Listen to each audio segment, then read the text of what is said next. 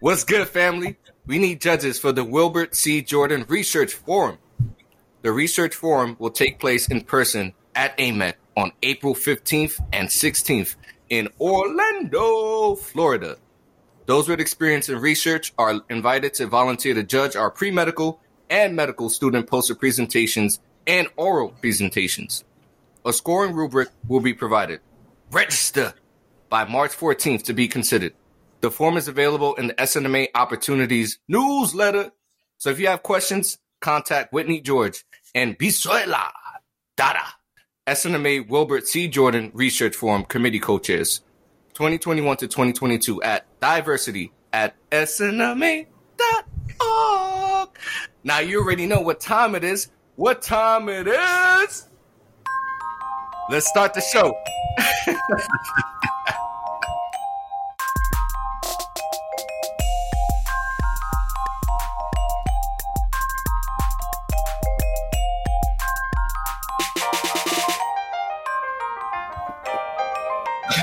Welcome to SNMA Presents The Lounge. Whether you're in the student lounge, doctor's lounge, or lounging around at home, get ready to join SNMA for meaningful conversations on topics affecting minorities in medicine and groups that often sit at the margins of healthcare.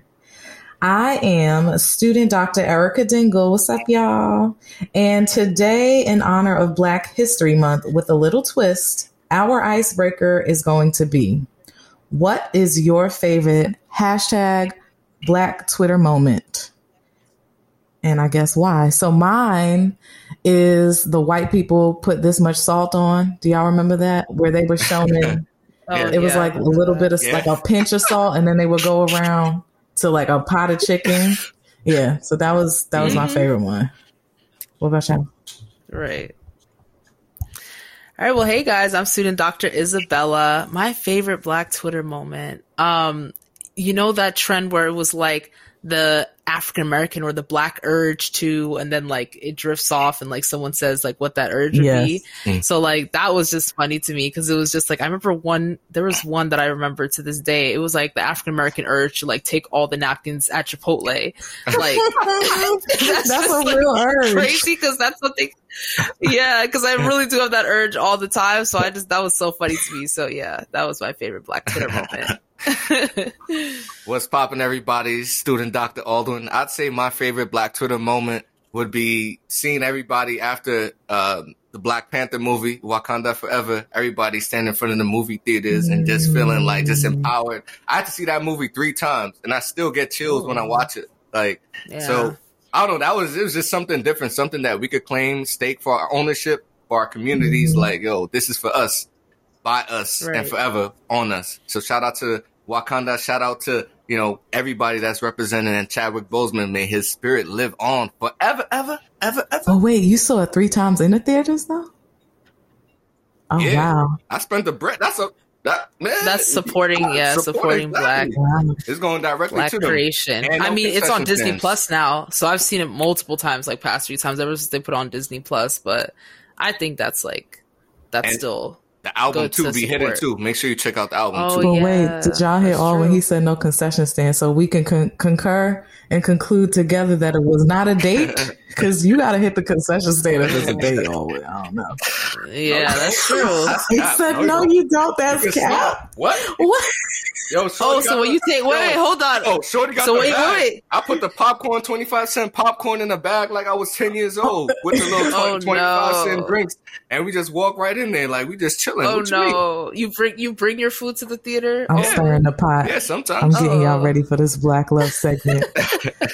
Alwyn takes chicks out on dates Free with tips. popcorn. Free tips. Popcorn from outside. tips. Hilarious. All right, so you guys know what time it is, right? It's time to run the list. Yes. So, for our preclinical students, running the patient list on the wards allows the team to address pressing matters of the day. In this segment of the show, we'll be discussing some recent events in medicine and beyond affecting our communities and the populations we serve. All right, guys, so let's get right into it. It is literally February 1st as we are recording this episode, so we all know what February 1st Happy is. Black History Month, Black folk. Yeah. Amen. It's a holiday for us. And even though it's annoying that we have to spend this like holiday still kind of in a pandemic / whatever you want to call it, I'm just going to call it like real life, because I feel like this is just real life now. Like I to me, calling it a pandemic wouldn't even make any sense, because it's just like, this is just like how our lives are now. So yeah, but Black History Month post pandemic, or like, I guess, peri-pandemic, whatever. And so the theme for 2022 focuses on the importance of Black health and wellness, and kind of paying homage to Black medical providers and scholars. And so basically, we're just kind of considering activities, rituals, and initiatives that Black communities have done to be well. And so kind of just, mulling over those things. I mean, what resonates with you guys when it comes to just Black History Month, and just like, what are some wellness things, or like things you guys do to encourage wellness throughout your lives, and how do you guys think you're gonna amplify that during this month? I think that's taken like it looks so different today than it did years ago. One thing that came to mind was, how Black churches always do like these health drives, and I feel like that is one way to definitely get engaged with the Black community regarding health. Today though, how that might look, maybe doing yoga, right? Like tapping into the health aspects that really draw people in now. Stretching, meditation, things that aren't necessarily medicine specific, but still engage people. Right. So very different from before. Right. Yeah, for me, just like Erica mentioned, getting tapped, I already do like yoga, meditation, mindfulness. I got this app that allows me to see like affirmations every morning, just like self-affirming myself and believing in my confidence, believing in the ritual that as a Black man, I have to represent something greater than myself. And also like every day, like I'm educating myself. We talk about Black medical providers and scholars. We talk about Dr. Solomon Carter Fuller, the first Black neuropsychiatrist. I mean, I'm applying to neuropsychiatry, who helped found Alzheimer's. We talk about, Madam C.J. Walker, who had $1 billion industry, like going through the beauty supply line. We talk about Marshall Walter Taylor, who's the first African-American to get a gold medal in cycling. So for me, just seeing all of these greats and resonating with what the greatness they had and how I could be great just like them in just a different fashion and a different time, it's the most beautiful thing you can do. And then also, there's a lot of opportunities. Even in New York City, they actually have an opportunity where you could actually do like the New York City Underground Railroad. It's like $35. So they started that today, actually, for the month of February. That's great. The New York Historical Gallery in Manhattan is also having a gallery of famous Black artists from the past presenting their work. So there's a lot of different ways in which you can get tuned with Black history. And I implore y'all, please, it's one of the greatest things that we could contribute to ourselves is learning about our history, because without our history, we'll never know our future. That's true. Right. And I'm glad you touched on that, Aldwin, because like, that kind of speaks to like the importance of honoring those who came before us, right? Like in order to now continue this fight for civil liberties today. But like, do you guys feel like, even with doing that, like, as you mentioned, like Madam C.J. Walker, the first Black neuropsychiatrist and all these other figures, do we feel like since their time that, that they were able, or, some of them are still living, some of them are past, but like since the time that they kind of started this like initiative to like create more equality, or as I like to say, equity. I prefer equity over equality, because I feel like equality kind of assumes that everybody is starting from the same level, when we know that for Black and a lot, Black and brown folk, we don't have that. So it's really equity, which is trying to get everybody first and foremost to the level that will equalize, like, or that will kind of make us all like on the same path, even with those who didn't have the same like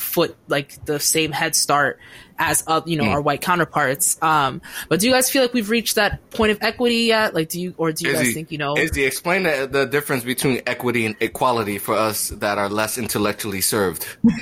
Okay, yeah, because I kind of rushed through that explanation, but for our beautiful, amazing listeners, this is the kind of pimping that I like. See, when my surgical resident pimped me last week, I was, shaking in my boots, but you got this, though. This is the kind of pimping that I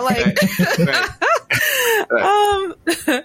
But yeah, so equity. So let's think about it like this, right? Where I don't know if everyone has seen that image that kind of circulated on social media where somebody's trying to look at a field, right? So you have like a small boy, you have like a father who's like clearly much taller. And yeah, so then like the father doesn't need a step stool in order to see the field. He can just stand and just look over, right? But the small boy, he just doesn't have the height to get him to be at the same level of his dad. So the small boy requires a step stool, right? To step on so he can be level with his father. So in that same vein, in say equity versus equality, with equity, we're assuming that Black people, we were lower, right? Like we started at this bottom portion and white people were already above us. So now it's like, in order for us to even be at the same level as them, we need something that's going to elevate us to a point that we can be on equal standing with our white counterparts. So that's kind of the difference. Versus equality assumes that everybody has the same resources and everyone started the same. And now we just want to equal.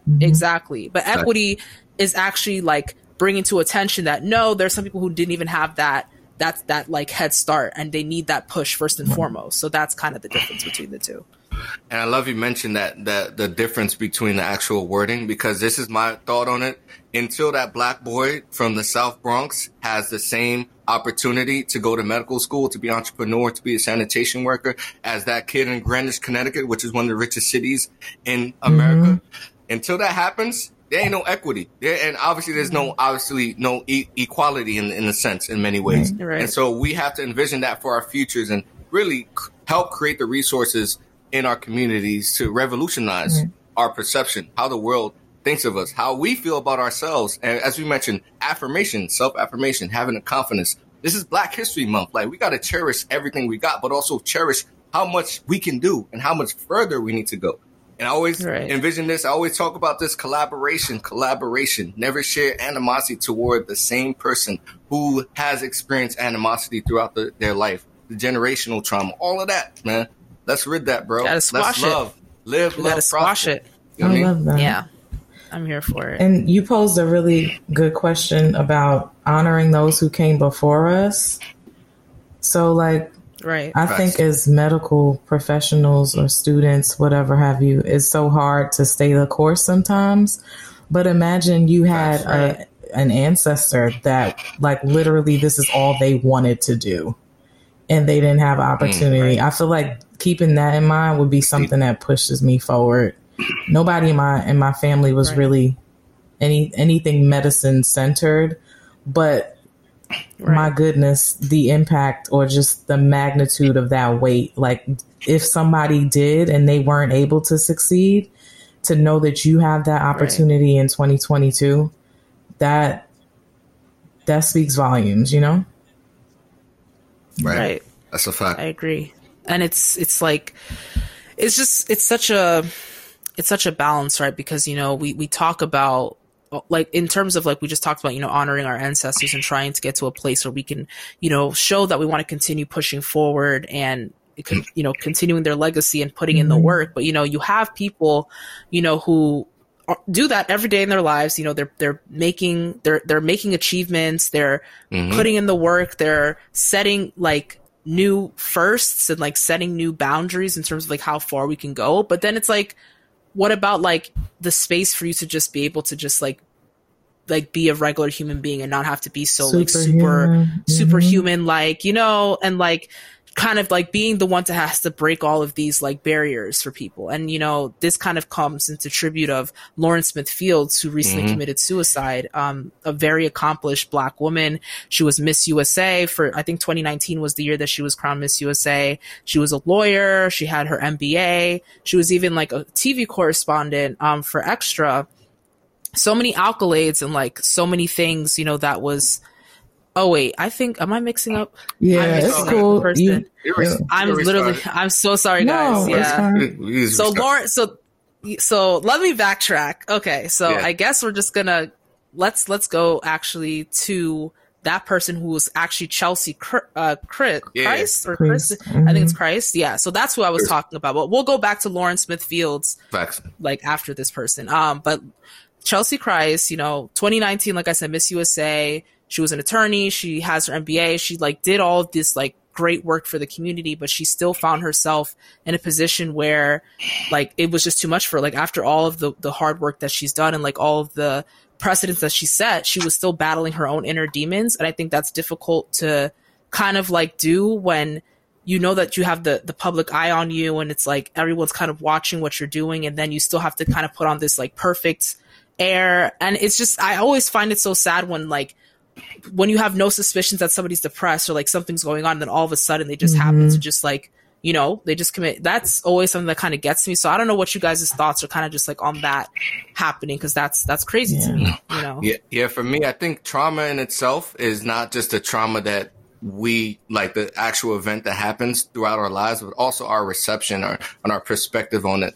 I did some research, and one of her cousins apparently told one of the news articles that she was called ancient at the age of 28. And in the world of pageantry, she actually won at an age that was significantly older than the average woman, you know, at the age of 29. And most of these women, unfortunately, they experience, you know, incessant psychiatric issues because they have to uphold a standard at every moment that they can, whether it's physically, whether it's the way they communicate, whether it's the way they dress. I mean, there's things like incessant tanning. They have to shop for meals, constantly watch their calorie intake. I mean, one of the women that on the research articles I looked at, she said that she spent $5,000 on one event just so she could accessorize herself. And so there's this constant pressure that doesn't necessarily become a narrative that is communicated.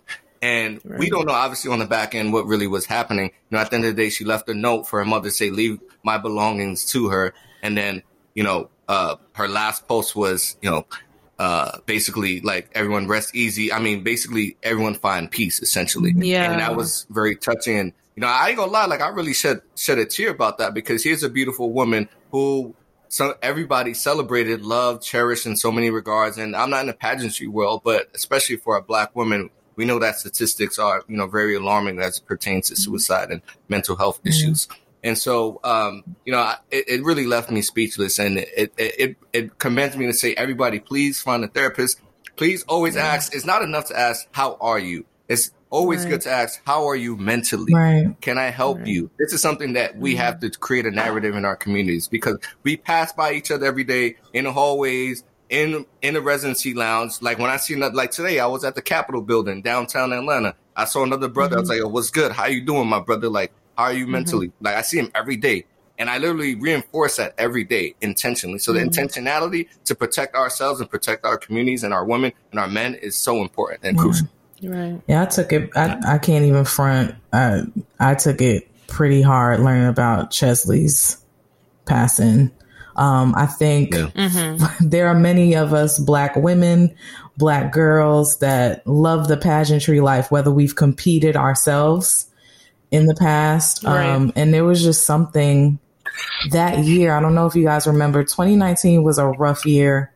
There was a lot going on, a lot of racial injustice, a lot of just civil unrest. And we had 3 or 4 Black queens that year. Beautiful. And I love you it. brought Miss Universe. Yeah, it was all the whole everything, the entire Miss Universe organization. I think Miss America as well.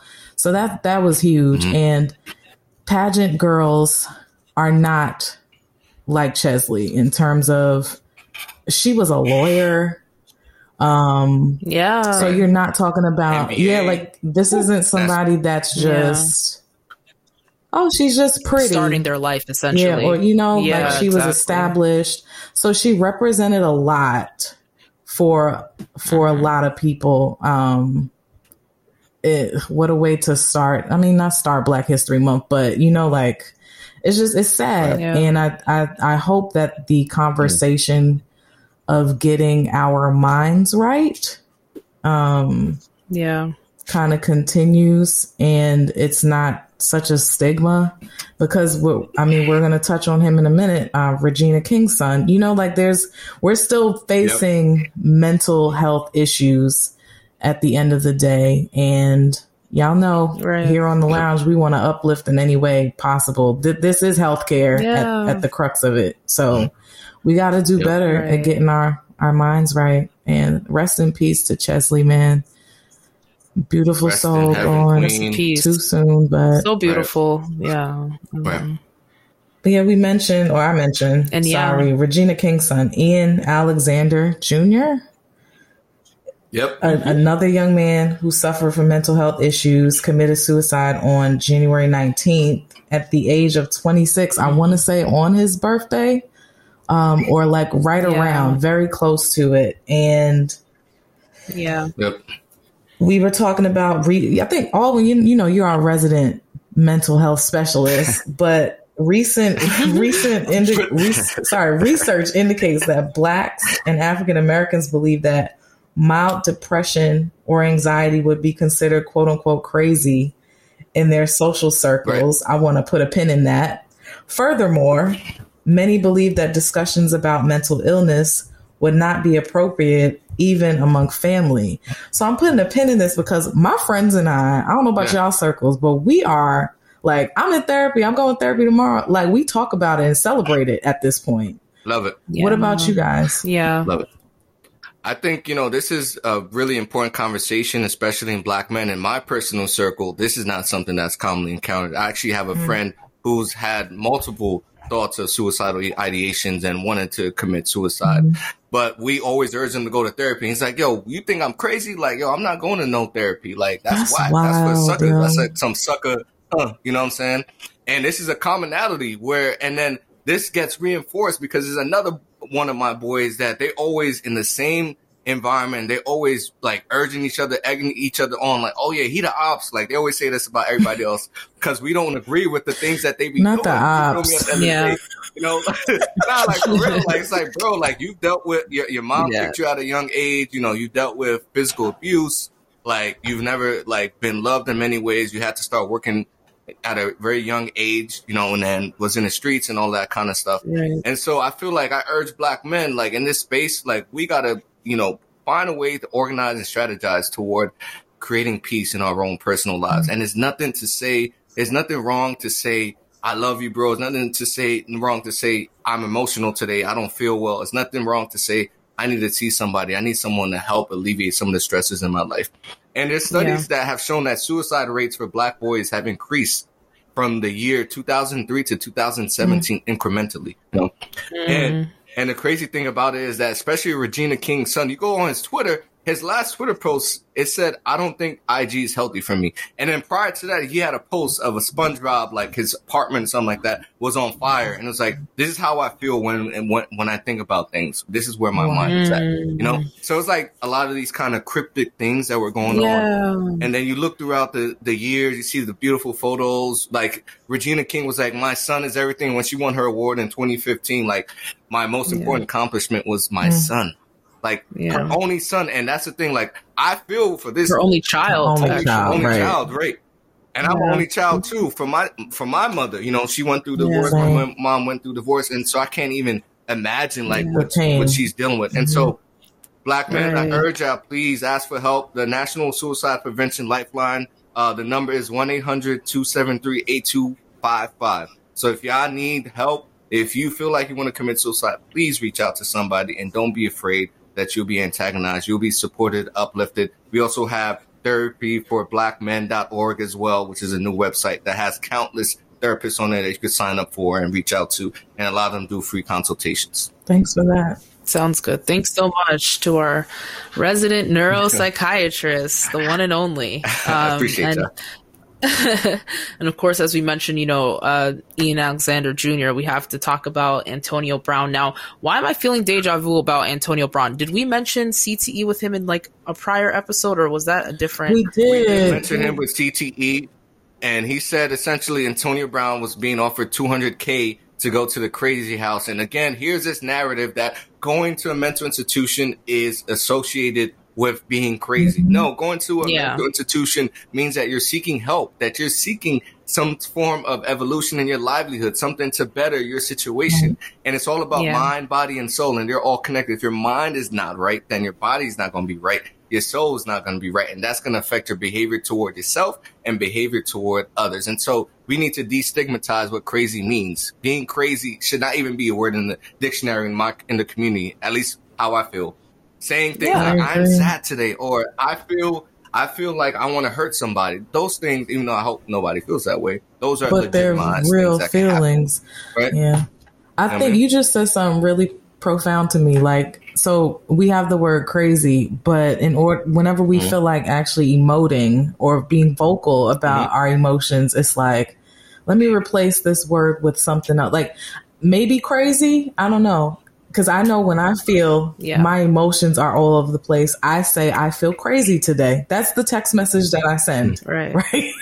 To my girl. It's never, I feel like it's never actually pinpointing what I feel. I'm trying to be more intentional about that. And because I feel like that helps get through whatever the feeling is quicker than just saying crazy.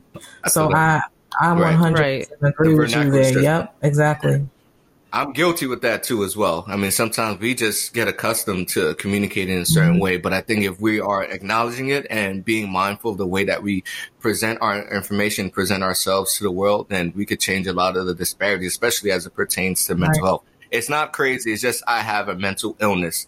Now it's a matter of how do I deal with it? And there's nothing wrong with having a mental illness. We all suffer. And I think like we just need to normalize kind of like the same way that we go to a doctor, like when our heart feels weird or like our breathing is like off, like we see somebody to, you know, check it out. But for some reason, when our heads just aren't in the right place, we just kind of like think it's just something we can just kind of solve on our own. And I wonder why that is. Like, I wonder why when it's your mind, like it's just so different than say if it's like some other part of your body. Is it because like your mind is almost who you are and it's almost like a failing of who you are if that's not okay, you know, like, and I think that's the part that makes people like afraid to like seek help or like to say and pinpoint what it is, which could be whatever, depression, mental health issues, or, you know, whatever word you want to use.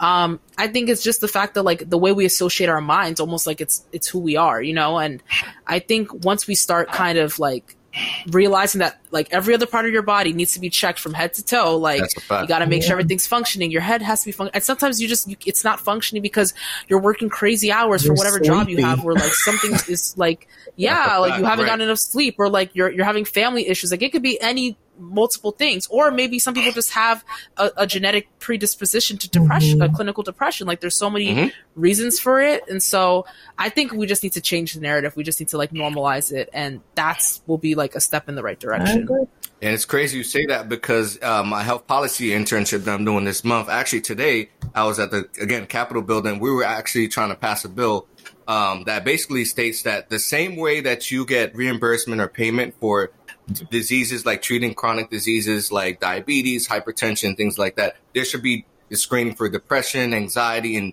normalizing that treatment plan, because there's a difference in the pay scales that you don't even realize, and that will make people less likely to go see a psychiatrist, because like it's like now I got to reach out and pay more money for this copay or whatever the case may be. So even that rhetoric at the political level is already manifesting on the individualized level, and that we got to be able to say, hey, I need help. Like, I don't need to have to pay $200-$300 if I don't need to. You know what I mean? Like, I make it reasonable, essentially, so everybody has access. I dig it.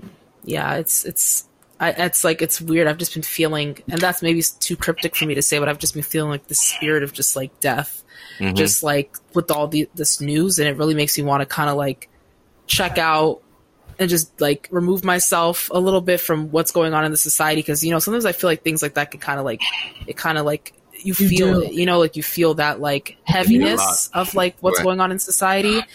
And like, you know, we talked about Chesley Christ, we talked about, you know, Ian Alexander, and what about Lauren Smith Fields, who I kind of mentioned, got the names mixed up. That was my bad. But, you know, she is a woman who was found dead in her apartment after going on some Bumble date with a guy who was like a couple years her senior. I think he was like 37. Yep. And she was found dead from what seems like it was a drug overdose. I think they said there was some fentanyl involved, alcohol, you know, some other hard drugs. But it's just the fact of the delay in her case, with like them actually trying to figure out what happened to her, because apparently the mom came to the house and was like trying to get detectives on the case. The detectives were moving slow, or they weren't really like collecting the necessary evidence. And I just wonder, like, why is there all this delay when it comes to a Black woman's life, you know, that's just like not there. Like, why is it say if it was a white woman? We've talked about even on previous podcast episodes of white women who were found dead. I think some woman by the name of Miss Petito or something Gabby like Petito. that. Petito, Gabby Petito, yes. You know, we talked about these women and how like their case seemed to kind of just like go by like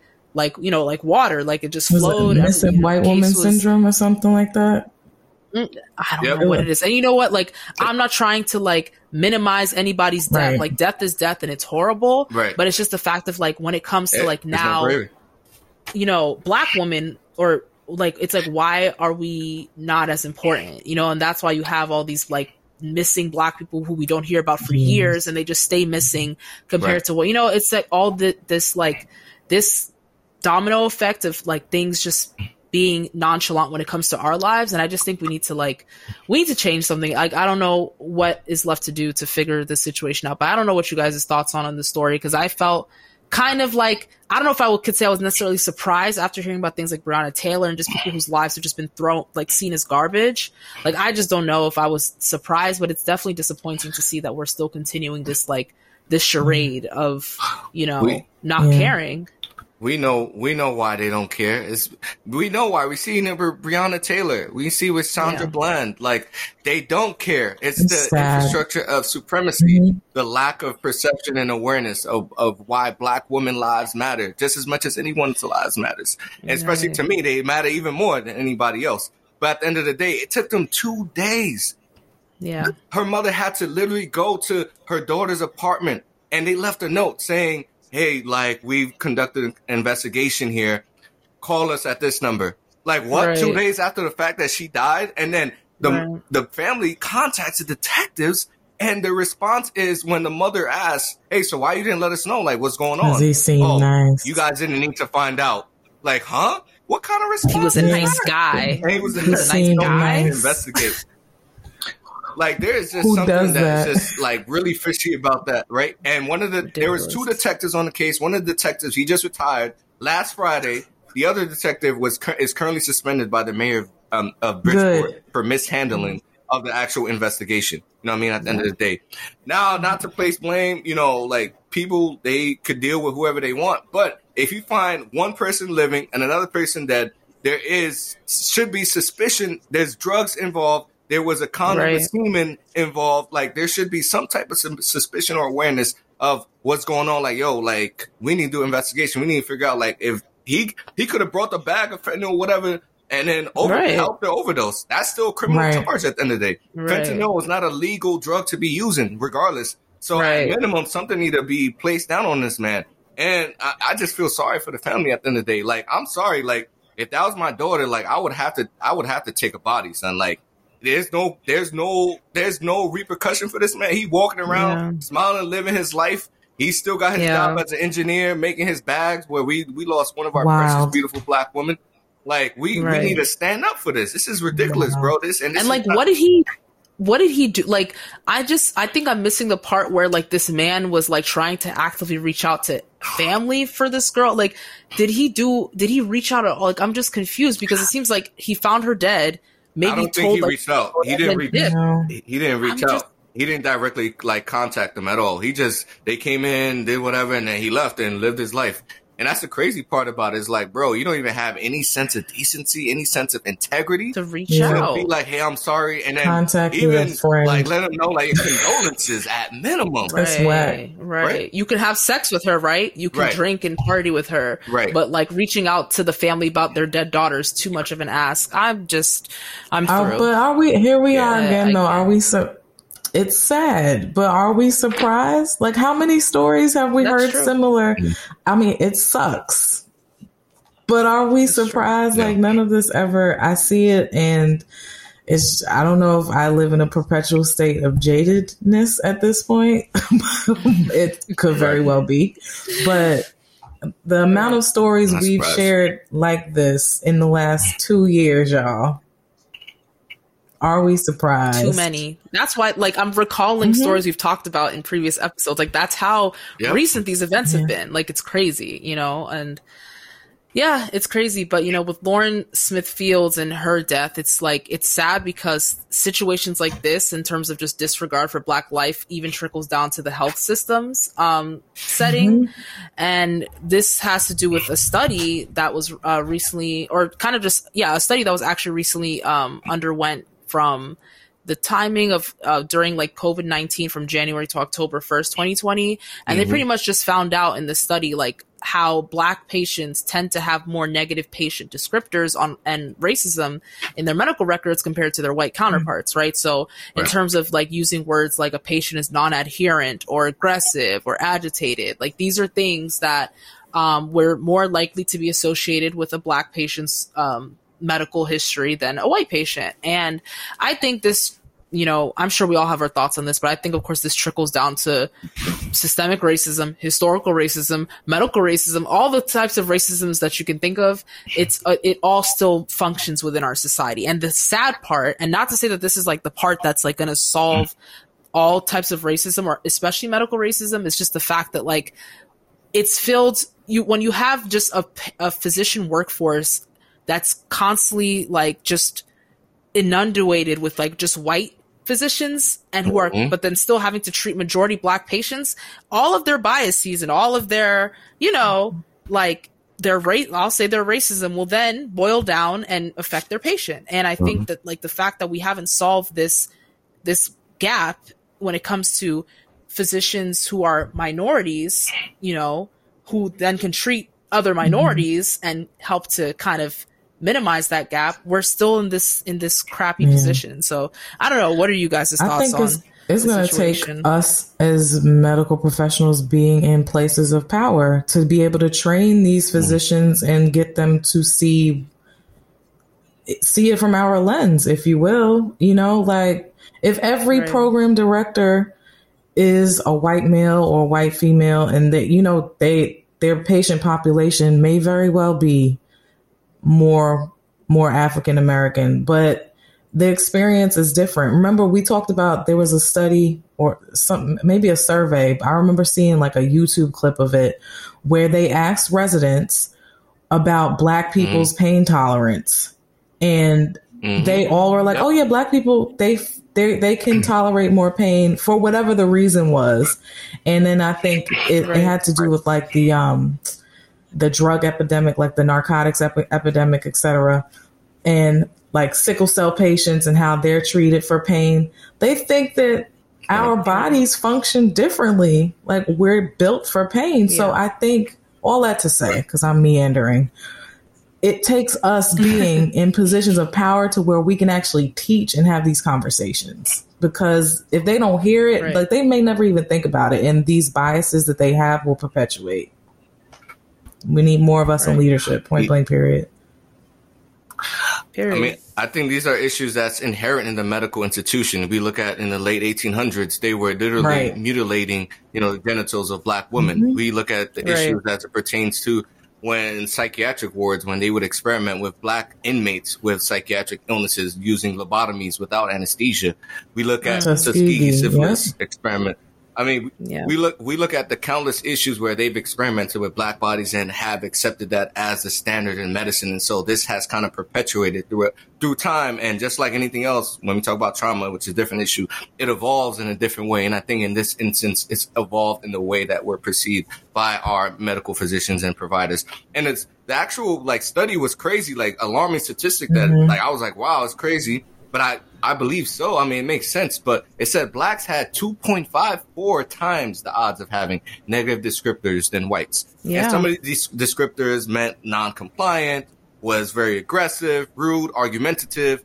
And how does that affect the actual patient care at the individualized level when they see a Black man, for instance, who comes in with a do-rag and they come from an enriched area, you know what I'm saying, in Calabasas or in Malibu or something like that? How will they interact with that patient? Like that. And that's why we have to be, as Erica said, in these places and be a source of inspiration, encouragement for our own people so that we know we can relate to them. We can connect with them. We can treat them in a way and the perspective that we understand where they're coming from, as opposed to someone else that comes out of the community. It's like, oh yeah, this man, let's just do whatever. Oh yeah, you have diabetes. Okay, well, I don't know what to tell you. We'll give you this, man. Hop on your merry way.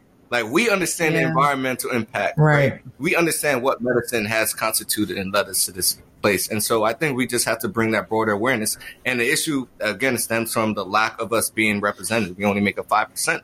We got to get up to 13%. So med schools, y'all got to catch up and stop playing these games. There's a lot of black med students. Bring the numbers up. Yep. And I mean, it's sad that we're ending Run the List on this note because, like, I feel like it's supposed to be a month of love and everything. But we're getting to that, right? I mean, we're getting to that. But Erica, she's going to come with it soon enough. This guy is singing. But that what I was missing. Okay. Oh, sorry. I was on my... Okay, heard you. Not mad at it. The next Frank, what's his name? Frank Sinatra? Yeah, I heard it right there. Thank you so much. I can't wait to AMAC. I'm gonna showcase that voice off. Thank you. I appreciate the encouragement. Got you. Okay. Well, anyway, that was it for Run the List to all our listeners. So we hope you guys enjoyed. Be sure to reach out to us at podcast@snma.org if you have any questions or you want anything featured on the podcast. But thanks so much. And we will see you guys in the next segment. Black love. All right, y'all. So as we enter February, love is in the air, I guess. Is that because of Valentine's Day? Like, anyway, okay. And we're all, well, y'all know, love is in the air all the time with us here on the podcast.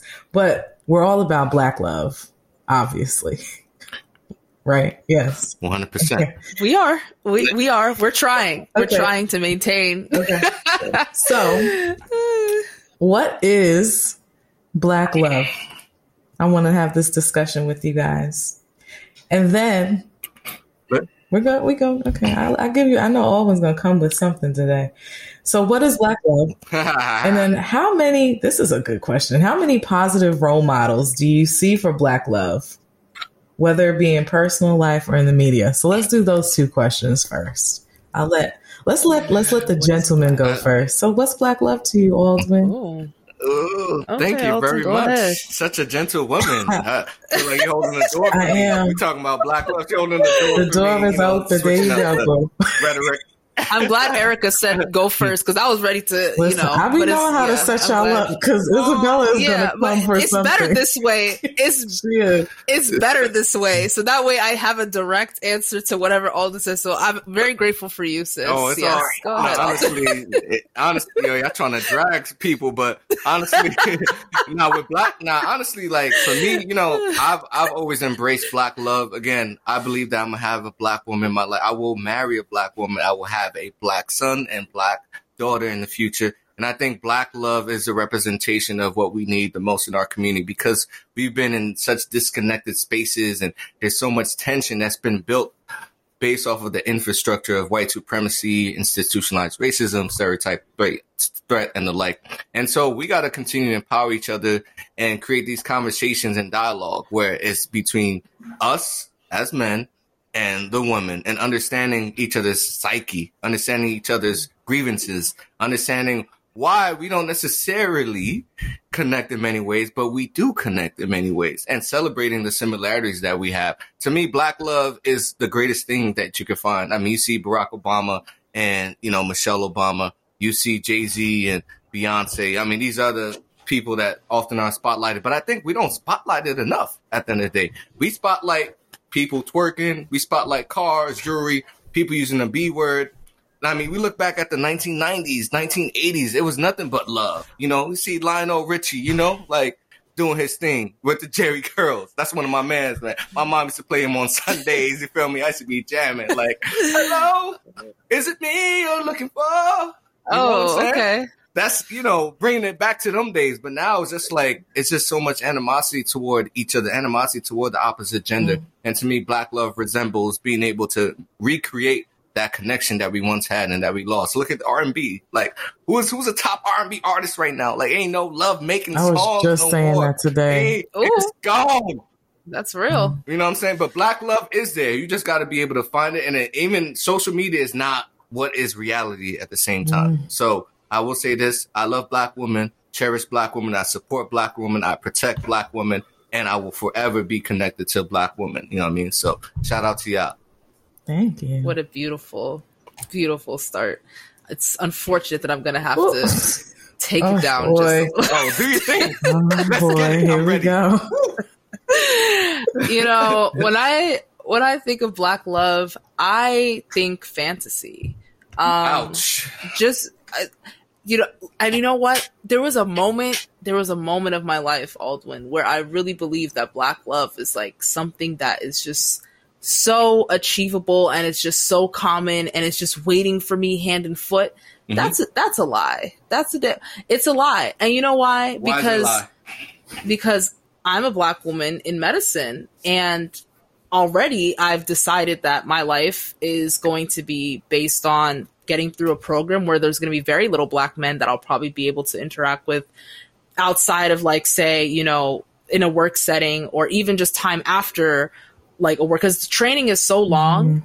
And you know, like medical school plus residency, like those are isolating times, especially when you really have to put in all those hours for it. So the likelihood that you're just going to find your knight in shining armor, or woman, or your like damsel in distress, like within those periods of time is on the lower side. And so that's why it's become more common that you see Black women sometimes, you know, dating outside of their race, vice versa for Black men. If you look at the Black men right now who are in your field, Aldwin, most of them are not dating people who look like me. That's unfortunately, it's true. Everybody, no. Every one of my men, my boy that's a fourth year right now, he's with a Black woman. My boy, but that's your friends. That's woman. Like, let it be known. Hold up, I knew Aldwin was gonna say cap in this conversation. We're not gonna do that rhetoric. Aldwin, your friends are not the best. They're not the focus group. You can't use them as the proxy for what I'm saying. Numbers wise, I want you to look at the 90% of Black men are with a Black woman. That is number one. Where'd you get that statistic from? I want to check these stats. Hold on. Where's the statistic? Erica, we got a fact check. Go check. I mean, I'm okay. If that's the case, great. Even if it's not the case, I'm great. Love is love. Because it's like, it's media that try to media creates this perception that you see all these celebrities, for instance, like the NBA and all that, like every one of them, it looks like they're all with other women, white women, Asian women, the case may be. But that is a small percentage of what is the reality, right? And obviously I'm using anecdotal evidence, but I'm also using statistical evidence to say that I truly believe and know that there are Black men that mostly preferentially date and marry. And that's very nice. You can have all the preferences you want, but the reality is, what are the numbers showing? What are the results? 90%. The results are that either Black men are probably dating, and let me preface I've this never by saying dated this. outside my race. But you're one person. What is happening right now? Let's find. I know two other people. Let's use. Nah, because this is rhetoric. No. Yo, this is rhetoric all the time. Black men don't get with Black women. Like, yo, no, like, there's Black men that get with Black women. Like, we out here. It's like, oh yeah, everybody. Let's talk about. Hold on, wait. No. Flag on the play. This is Black. We're talking about Black love. This is the love, the month of love. Y'all are not about to be on here fighting back and forth. We're not fighting. No. Listen, it's all love. This is all. Yeah, it's all love. It's all Black love. This is all in good. This is all in good faith. Yeah, we're not some really hope. My God. Yeah. Right. I'll say this, right? I think that Black love is cherished more by Black women than Black men. I feel like Black women hold on to that concept of Black love better than Black men do. And then it puts us in positions where Black women stay single for long periods of time because they're waiting for this like thing to happen. And Black men they don't care. They're just whatever comes, whether it's, you know, like an Asian, white woman, whatever. As long as she like has the qualities that he needs in a spouse, he's not really looking at race anymore. And I feel like Black women will actually like say, no, I do not want to date outside of my race, specifically because they're looking for Black love. And then they sit here single for like longer than they need to be. And I think that's why I'm saying that I think Black love can be a fantasy if you allow it to like remove all your other options and like now you're stuck on this dream. Like that's me trying to be realistic. There are a lot of black men out. Like, what is a Prince Charming or a king to a black woman that's in the professional space? Number one. Number two, there are plenty of black men that are out there. I think another thing is taking initiative to be in places. You can't just sit at home and study all day and think you're going to meet your king or queen. And same goes for men. You can't be inside when everybody's outside, and not literally like being at a party or whatever, but conferences, going to virtual webinars, going to RMAC, going to AMEC, even if you can't attend in person. Like, being able to connect to people in these spaces is just as critically important as much as it is to know your physiology or know that cholecystitis causes bilirubin, elevated bilirubin, whatever the case may be, right? So we got to invest in having a relationship as well as we invest in our own personal lives in terms of getting all these accomplishments and accolades. And I think oftentimes people, they complacent, honestly. Like, it's like, get the degree, like, even for myself, as opposed to like developing these personal connections that even outside of relationships, like people that could help me build my business, you know, get all of these networks, like get all of this podcast and stuff going on. You feel me? So that's how I feel about that in particular. That was a healthy debate. I appreciate the perspectives. So I'm gonna give y'all my perspective. I posted this last year on Instagram for Black History Month. Show proof, boom, it's right here. This is an original. Okay. So, and this is how I feel about Black love. So, Black is not considered a color, as it absorbs all the colors of the visible spectrum and reflects none of them to the eyes. Black is beauty, complexity, strength, glory. It is history, the present, and the future. It's a vibe. That's how I feel about Black love. I love that. That's beautiful. That's a great way to end that question. Because I'm not going to be on my soapbox the whole time. Now we got to end it at some point. But this, you guys see, we got all three perspectives. See, Erica had to end on the lighthearted. You know, Alden has his dreams, and I have reality. It's great. Because because we need to talk about dating in school, right? Right. So dreams come into reality. Okay. Dreams of you saw of Alden was hurt when I said that. That's why I said it. Yes, I did. I can't with y'all. So listen though. All right. So come on. Yeah. Are we gathered? Okay. Because it's the love episode right now. You're right. You're right. How do you find love and or keep the love alive while juggling medical school? I could speak on that. Please do. Okay. Yeah, y'all want to go first? I want to hear you. Okay. I want to hear you. I think it takes somebody that understands at that, like they have to have a life of their own, right? They have to have something that they are working towards because we're too preoccupied to just be present at all times. But I think it takes somebody that understands your desires, your dreams, your passions, and respects them above everything. Because people can say, oh yeah, I know. Oh yeah, I'm dating so-and-so. He knows I'm in medical school, but does he respect it? Because respecting that looks completely different than just knowing. Respecting it is, okay, she has these hours, X amount of hours that are dedicated to study. I'm not going to be on her phone being the temptation because, you know, sometimes we can succumb to the temptation, whether we think it's best or not. But I think it takes somebody that truly understands and respects your grind. They have to have their own. Period. If they don't, they'll be all up in your Kool-Aid, mixing up your flavor. Text you won't know whether during business hours. Oh no, that's just that's not cute. You won't know whether you're coming or going. So that's my perspective. Hope it helps. So I think we ended on a great note. Unless Izzy, you got something else to say, but I think I've said enough. I think smoking the bear. I was trying not to bring a gray cloud onto this Valentine's Day month, but I couldn't let my sisters down who's listening to this. We have to be released, guys. It's time. It's time for us to remove the shackles. So I'm always going to shackles. Ain't no shackles over here. Everybody free and predetermined to live the life they choose. Dreams become reality. Period. My dream is black love, but am I going to die before it happens? No, I will not. I'm dying. I'm dying for black love. So it ain't nothing about that. That's how I feel. I die and stay on that. So you feel how you feel. I respect it. But at the end of the day, we love and cherish each other. And that's what matters at the end of the day. We can still cultivate our communities in one shape or form. And I appreciate you, Izzy, doing your thing. I appreciate you, Aldi. I agree to disagree. You so much. We always do, and it's still fine. It's still okay. Right. What we didn't do this time around, we didn't do the draft.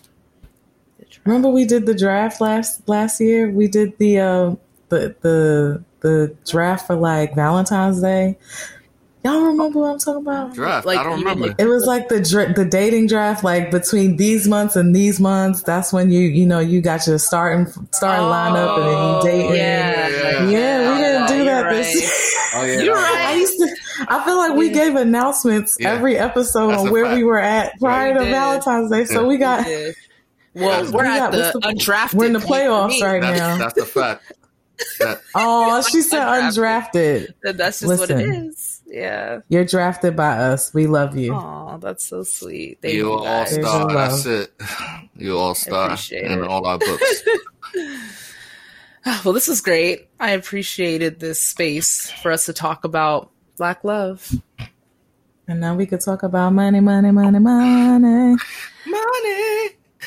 Financial corner, the corner. We out here. Yeah, we gotta get a theme song, bro. Hold up. Like, we gotta get a theme song. I'm done.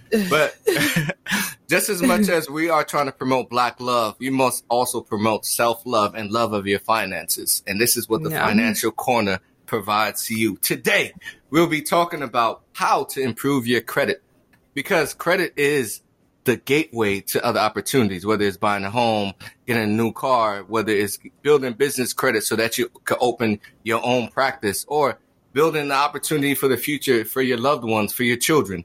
So one of the first things people ask is like, my credit is bad. Like, what is one of the things? How can I improve my credit? Well, one of the first things you could do is pay your credit card balances strategically. So most people that have credit cards, the most strategic people that have credit cards, they use less than 30% of the limit on their card. So for instance, if you got a $2,000 card, you want to ensure that at any given point, you don't have any more than $700 that you got to pay back on that credit card.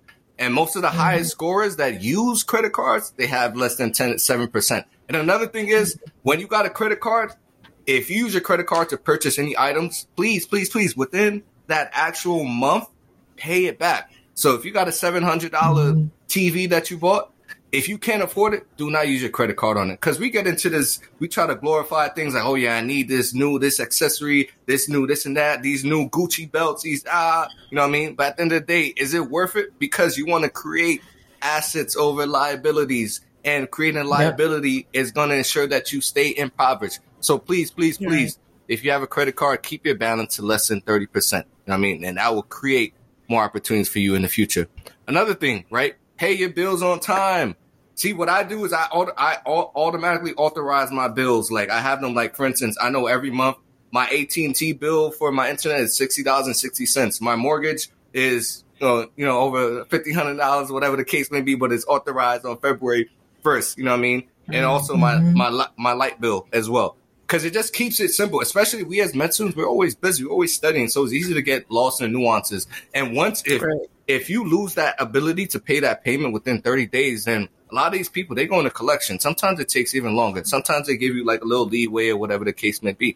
But that could drop you. Like, that happened to me 3-4 years ago, where I forgot that I had a bill that was like 3 months, 4 months, and it dropped my credit score by 100. You know what I mean? And there's no way to really predict like your credit score. You feel me? At the end of the day, so you want to treasure your credit score as much as you treasure your own life, because that's literally your livelihood. Especially being a physician, because again, it will open your doors.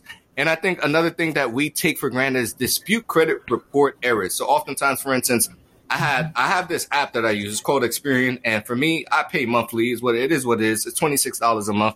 but I could check my credit score at any point in given. I could log in right now and look at my credit score and look at anybody if they want to send for collections. And I had a collection for a federal loan from Rutgers. You know what I'm saying? Shout out to Rutgers, but not so much shout out to Rutgers because they try to, curb me on that. And I typed in, I was like, yo, I'm disputing this because I'm in school. Like, I can't pay these loans. And they were like, you owe this in such amount. Like, please check your credit history because people will go after you and not even acknowledge the situation you in, right? Like, there's sometimes ways that things just get through. Although you may be in deferment or forbearance or whatever the case may be, please check your credit report and look through it one by one. So I advise people, get an app where you could, like, look at your credit score monthly because it could shift from month to month. Like, literally, one error could shift your credit score by 30, 40 points. And I told you it happened to me. By 100 points, I lost. You know what I'm saying? You're right.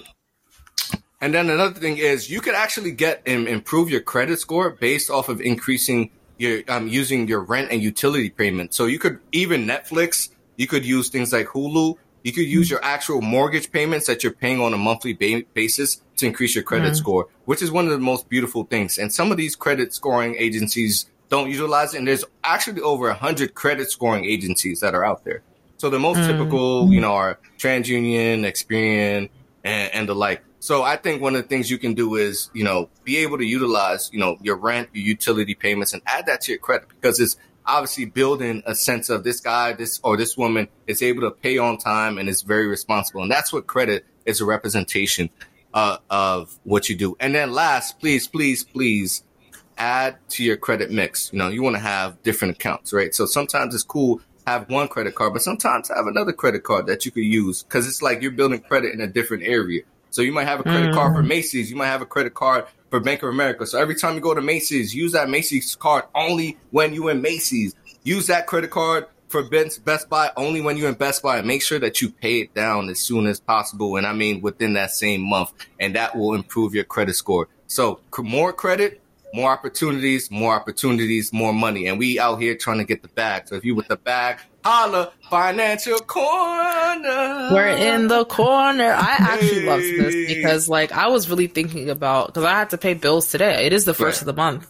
so, and like, I have a credit card. And so, like, I've just been trying to be modest with that, but I definitely, like, hear what you're saying in terms of, like, keeping it low because I don't like to use, like, the max on my credit card. It just makes me feel like that's just a lot I'm going to have to pay back. Yeah. Right. So, like, interest. I think this is really... Yeah, interest grows, all that stuff. So, like, yeah, I think this is really applicable to, like, a lot of us because, like, a lot of us probably have, like, a credit card or so, but, like, you want to still be mindful, like, we're also, most of us, like, using just loans right now to, like, pay for majority of things. So, like, this is money that has to be paid back eventually. So it's a good reminder, like, for us to be mindful of, like, all the ways that our money's kind of being, sorted out so we don't end up being in more debt than we need to because we already are in a lot of debt, being in this field. So yeah, I appreciated that. Our Financial Corner expert / resident neuropsychiatrist. You have too many hats, Alden. You got to give me one of those hats. Yo, y'all need some hats though.